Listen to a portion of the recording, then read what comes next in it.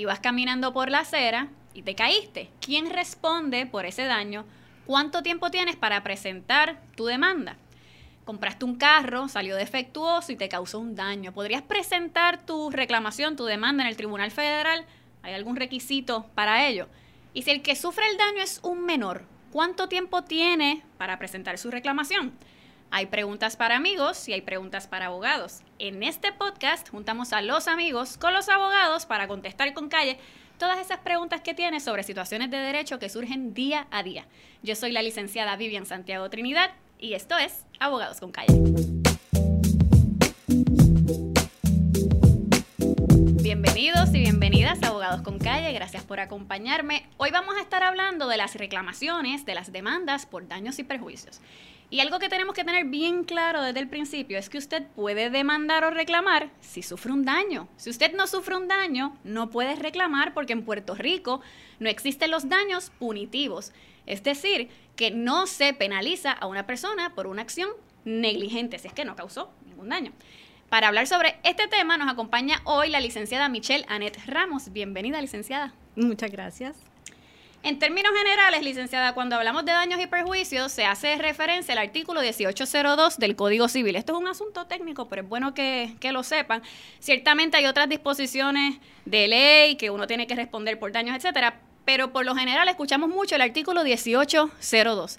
Y es interesante porque este artículo te dice que tú respondes por los daños negligentes que tú causas por acción o por omisión. O sea que cuando tú no haces lo que debiste hacer, igualmente responde. Eso es correcto. También ese artículo te dice que aunque la otra persona que sufrió el daño haya sido negligente, no significa que no tenga causa de acción. Así que vamos a abundar un poquito más brevemente sobre el artículo 1802. Bueno, en términos generales, este artículo, que es el artículo 1802 del Código Civil, lo que dice es que toda aquella persona que te ocasione un daño mediando una culpa, una negligencia, está obligado a reparar ese daño.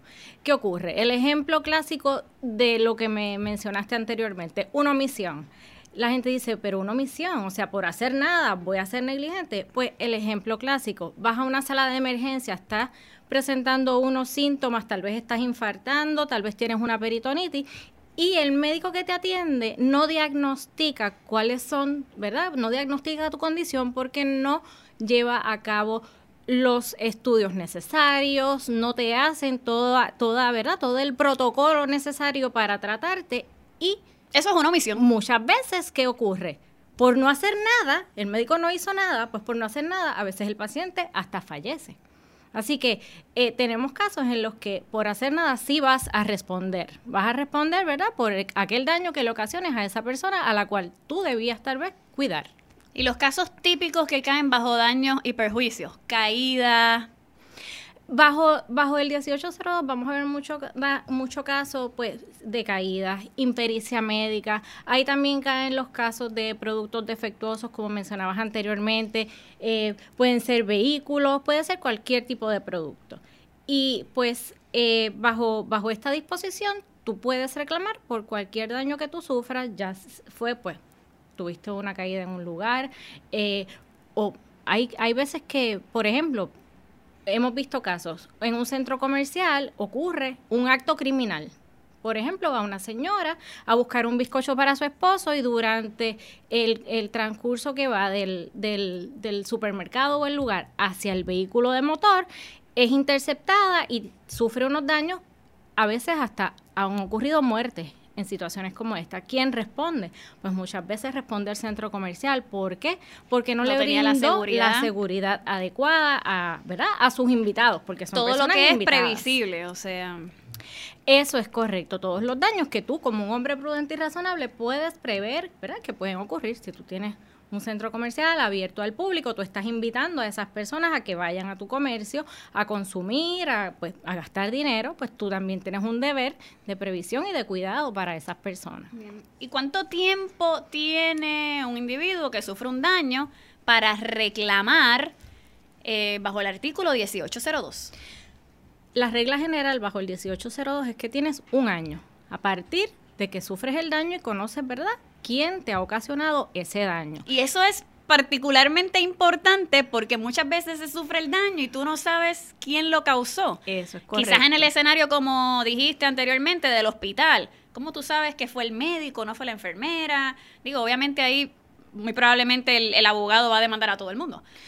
Por eso es que es bien importante el acto cognoscitivo. No solamente es que sufriste el daño, es que conoces quién te ocasionó ese daño. Pero obviamente tú también tienes un deber de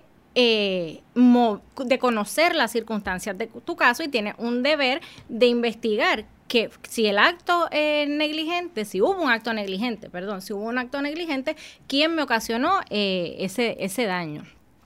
Tienes un año a partir de eso, siempre y cuando seas mayor de edad. Porque si es un niño, si es un menor de edad, cualquier persona menor de 21 años, pues el término prescriptivo va a comenzar a decursar una vez esa persona viene a la mayoría de edad. O sea, llega a sus 21 años. En Puerto Rico son los 21. En Puerto Rico es 21. Pues una vez cumples los 21, tienes un año. ¿Qué ocurre? Que muchas veces, por ejemplo, es un niño, vamos a suponer, un niño de 8 años, está con los papás, sufre una caída, sufre un acto de impericia médica en un hospital, pues, ¿qué ocurre? El padre o la madre, ambos, ¿verdad?, bajo la patria potestad que tienen sobre el menor, pueden radicar la acción ¿verdad?, en representación de ese menor. Cuando esto ocurre es bien importante que las personas entiendan, porque hay veces que van a la oficina, licenciada, le pasó esto al nene, se cayó en la tienda X, pero yo no quiero radicar una demanda, yo quiero solamente reclamarle a la compañía de seguro porque ya yo tengo la información.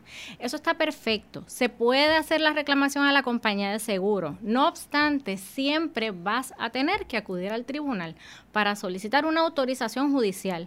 Porque ya que el niño es un menor de edad, o sea, ya que la persona es un menor de edad, el tribunal tiene que autorizar esa transacción.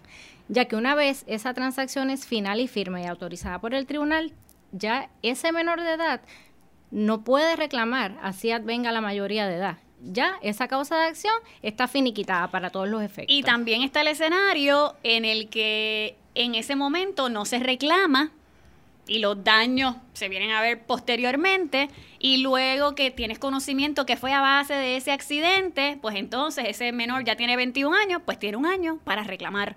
Eso es correcto. ¿Y cuándo uno puede reclamar, como el escenario que hablamos en la introducción, en el Tribunal Federal? Porque escuchamos de personas que presentan, ¿verdad?, su reclamación al Tribunal Federal. Y eso es una pregunta bien común. Vienen personas a la oficina y dicen, yo quiero reclamar en el Tribunal Federal porque yo quiero un juicio por jurado. Pues mire, no todos los casos pueden llegar al Tribunal Federal. ¿Por qué? Porque es un tribunal de jurisdicción limitada, o sea, solo puede haber cierto tipo de casos. Por ejemplo, el 1802, para ver un caso por daños y perjuicios en el Tribunal Federal por una causa, ¿verdad?, por un acto negligente que ocurre aquí en Puerto Rico. Tú puedes demandar en el Tribunal Federal por diversidad de ciudadanía. ¿Qué quiere decir esto? Te ocurre un acto negligente aquí en Puerto Rico, porque tiene que ocurrir aquí. El ejemplo que estábamos hablando de la impericia médica. Pues estás en Puerto Rico, sufres unos daños en Hospital X. Tú no resides en Puerto Rico o decides mudarte de la isla. Si la persona que va a demandar vive en los Estados Unidos, puede radicar su causa de acción en el Tribunal Federal de Puerto Rico si todos los demandados van a ser de Puerto Rico. O sea, tiene que haber una diversidad completa. Tienen que ser de diferentes estados. Demandantes en Estados Unidos, en cualquiera de los estados, ¿verdad?, en cualquier jurisdicción, y el demandado en Puerto Rico. Así es como funciona. En adición a eso, hay unas disposiciones que el 1802 pareciera tomar vigencia, pero es bajo el Federal Tort Claims Act. El Federal Tort Claims Act es una disposición, es una ley federal que permite radicar acciones por negligencia, por actos negligentes en el Tribunal Federal cuando se demanda al gobierno de los Estados Unidos, ¿ok? Si, por ejemplo, eso se ve mucho en casos contra el Hospital de Veteranos. Si usted tiene un caso en contra del Hospital de Veteranos, ya sea por impericia médica, porque sufrió allí mismo una caída, por cualquier reclamación que usted quiera hacer contra el Hospital de Veteranos, pues usted tiene su causa de acción, la puede presentar en el federal. Y las demandas... continúa. Para poder presentar esas demandas bajo esa disposición del Federal Tort Claims Act, usted tiene que cumplir con un procedimiento administrativo primero. Tiene que llenar un formulario, que ese formulario recomendamos encarecidamente que por favor lo consulten con un abogado, porque las cuantías que se ponen en ese formulario, una vez las pones, no las puedes cambiar cuando radicas tu demanda. O sea, tiene unos tecnicismos que es bien importante que un abogado sea el que te ayude a llenar este formulario, porque una vez tú llenas ese formulario, comienza tu proceso. El procedimiento administrativo concluye, recibes una carta de la agencia federal que sea indicándote si el caso ellos lo van a atender o si simple y sencillamente dicen, mira, no, entendemos que no tenemos culpa, que no tenemos negligencia. Tienes 6 meses para radicar tu demanda en el Tribunal Federal. Una vez recibes esa notificación, 6 meses no se pueden prorrogar, no puedes esperar un día más, o sea, es 6 meses. Si no se interrumpe. No se interrumpe, si no, lo pierdes. Y en el caso de demandas al Estado, al gobierno de Puerto Rico. Bueno, yo les recomiendo a la gente... que está en quiebra, así que en realidad exacto. Yo no sé si deben evitar las demandas. Miren, vayan con mucho cuidado por las carreteras. Exacto. En manera de chiste, pero es la realidad. O sea, ahora mismo, pues sí puedes demandar al Estado, lo puedes demandar, pero el gobierno está en quiebra. Hay ciertas disposiciones que aplican de promesa. Hay muchos casos que están paralizados porque son anteriores a la quiebra y pues fueron paralizados. Y pues al presente sí se están presentando casos, pero... para cobrar es bien difícil. Sí. Es bien difícil. Muchas veces usted tiene la sentencia, la puede marcar en su casa porque nunca la va a cobrar. Eso es así. Otra cosa bien importante es que cuando tú vas a reclamarle al Estado por daños y perjuicios, tú tienes 1 año para radicar tu demanda, pero tú tienes que cumplir con el requisito de notificación a la agencia de gobierno que sea, o sea, no a la agencia, sino al gobierno o al municipio, si es un municipio. Usted tiene 90 días. A partir de que sufre el daño para notificar. Esto es otra cosa que yo le digo a los clientes. Ustedes tienen que, una vez sufren un daño y ustedes entienden que puede estar involucrado el municipio, el gobierno de Puerto Rico, vayan a un abogado, porque esa notificación también es bien específica. Las notificaciones al Estado de intención de demandar tienen unos requisitos que si no los cumple, pues... puedes tener un problema en el momento de presentar tu reclamación. No es como demandar a Juan del Pueblo, te van a poner la cosa un poco complicada a ver por dónde se puede caer el caso. Y los tribunales, cuando hay falta de notificación, muchísimas veces están desestimando los casos. Y en cuanto a las cuantías, porque la gente dice, no, pues yo me caí, imagínate, lo único que tienes es un moretoncito y quieren demandar por $10,000. ¿Qué hacemos con las cuantías? No, o hay veces que dicen, bueno, es que yo quiero demandar por $5 millones. Bueno, vamos a empezar por ¿cuáles son tus daños? Hay que cuantificarlo. El Tribunal Supremo ha puesto ahora mismo una carga bien grande sobre los jueces, y es que ahora los jueces de primera instancia que ven estos casos de daños tienen que cuantificar estos daños en base a casos anteriores. Y esos casos anteriores hay que traerlos al valor presente y de ahí entonces surge la cantidad de dinero que tú vas a recibir. Eso es casi como las tasaciones de las propiedades, sí, y las comparables. Tú ves casos que, ¿verdad? Pues hay casos que tienen unos daños bien grandes, tanto emocionales como físicos. Hay daños que, pues, tú puedes reclamar todo tipo de daño físico que tú sufras. Puedes reclamar daños emocionales, que eso es pues el sufrimiento que tú tuviste debido al acto negligente. Tú puedes reclamar pérdidas económicas, puedes reclamar pérdidas de negocio.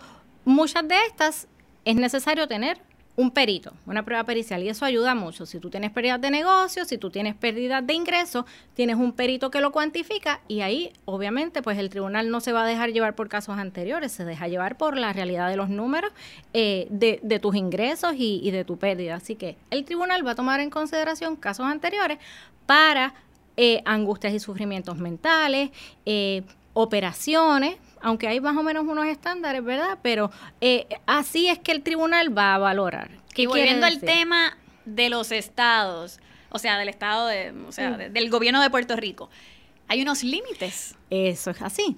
El gobierno de Puerto Rico usted lo puede demandar y usted puede tener casos de $2 millones en daños. La persona tuvo un accidente, quedó inválida, la persona está postrada en una cama, no puede trabajar nunca más y tiene 40 años de edad. Pues lamentablemente el gobierno tiene unos topes. Son $75,000 por persona hasta un máximo de $150,000 por incidente. ¿Qué quiere decir? Hay un incidente y 10 personas perjudicadas, esos $150,000 se tienen que dividir entre ellos como buenos hermanos. Exacto, a porrata de los daños sufridos, aunque los daños sean mayores. Y cuando uno va a determinar daños, uno necesita, ¿verdad?, presentar las cantidades a base, ¿verdad?, de una determinación de un perito, de un especialista. ¿Cómo funciona esto? Bueno, los daños, básicamente cuando son daños físicos, pues hay casos anteriores que que pueden basarse los jueces para cuantificar el daño en un caso en particular. Muchas veces tenemos casos que la persona sufre un impedimento que no es lo mismo que incapacidad. El impedimento lo va a determinar un experto, probablemente un fisiatra, y va a hacer un informe, y en ese informe él va a decir, bueno, pues Juan tiene un 10% de impedimento. Ese 10% es cuantificable. Los jueces normalmente están dando a los tribunales entre $4,000 a $7,000, es lo más que hemos visto que un tribunal apelativo ha confirmado por cada impedimento. Así que si usted tiene un 10%, pues multiplica eso por 4,000 mínimo. Y ahí más o menos usted puede ir valorando el caso. Si usted toma terapia física, bueno, pues por cada terapia física normalmente el tribunal le puede dar $250 por cada terapia física. Angustias y sufrimientos mentales, eso es de acuerdo a lo que el tribunal escuche allí. Totalmente. Si lo que cree que usted ha sufrido, y muchas veces se lleva prueba pericial también para eso, se lleva un psiquiatra o se lleva un psicólogo que pueda decir qué condiciones usted desarrolló debido a ese acto negligente, o verdad, si usted al día de hoy padece alguna condición a consecuencia de eso, o una condición anterior se fue exacerbando por este acto negligente que usted sufrió. Y cuando uno presenta una demanda en el tribunal, bueno, pues puede ser que la determinación la haga el juez, pero ellos también promueven que hayan transacciones. Y cuando hay transacciones, las personas deben saber que de ahí sí acabó la cosa. Eso es correcto. Cuando usted presenta un caso en el tribunal y usted llega a un acuerdo de transacción, usted va a firmar un relevo total, y ese relevo que usted va a firmar va a decir que usted está renunciando a cualquier daño futuro que sea consecuencia de ese mismo acto negligente. O sea que usted, una vez transa su caso, hasta ahí ya se acabó. No hay más nada que reclamar. Y lo mismo pasa también pues con los menores, como hablamos anteriormente. Bueno, pues hoy aprendimos bastante sobre las demandas relacionadas a daños y perjuicios, el asunto de las cantidades, las notificaciones. Licenciada, le agradecemos muchísimo que nos haya acompañado en el día de hoy. Recuerden que cada situación es diferente y que usted debe consultar, ¿verdad?, con su abogado de preferencia. De igual modo, recuerden que ustedes son los directores de este podcast y que nos pueden escribir un correo electrónico abogadosconcalle@jaguarmedia.com. Yo soy la licenciada Vivian Santiago Trinidad y esto fue Abogados con Calle.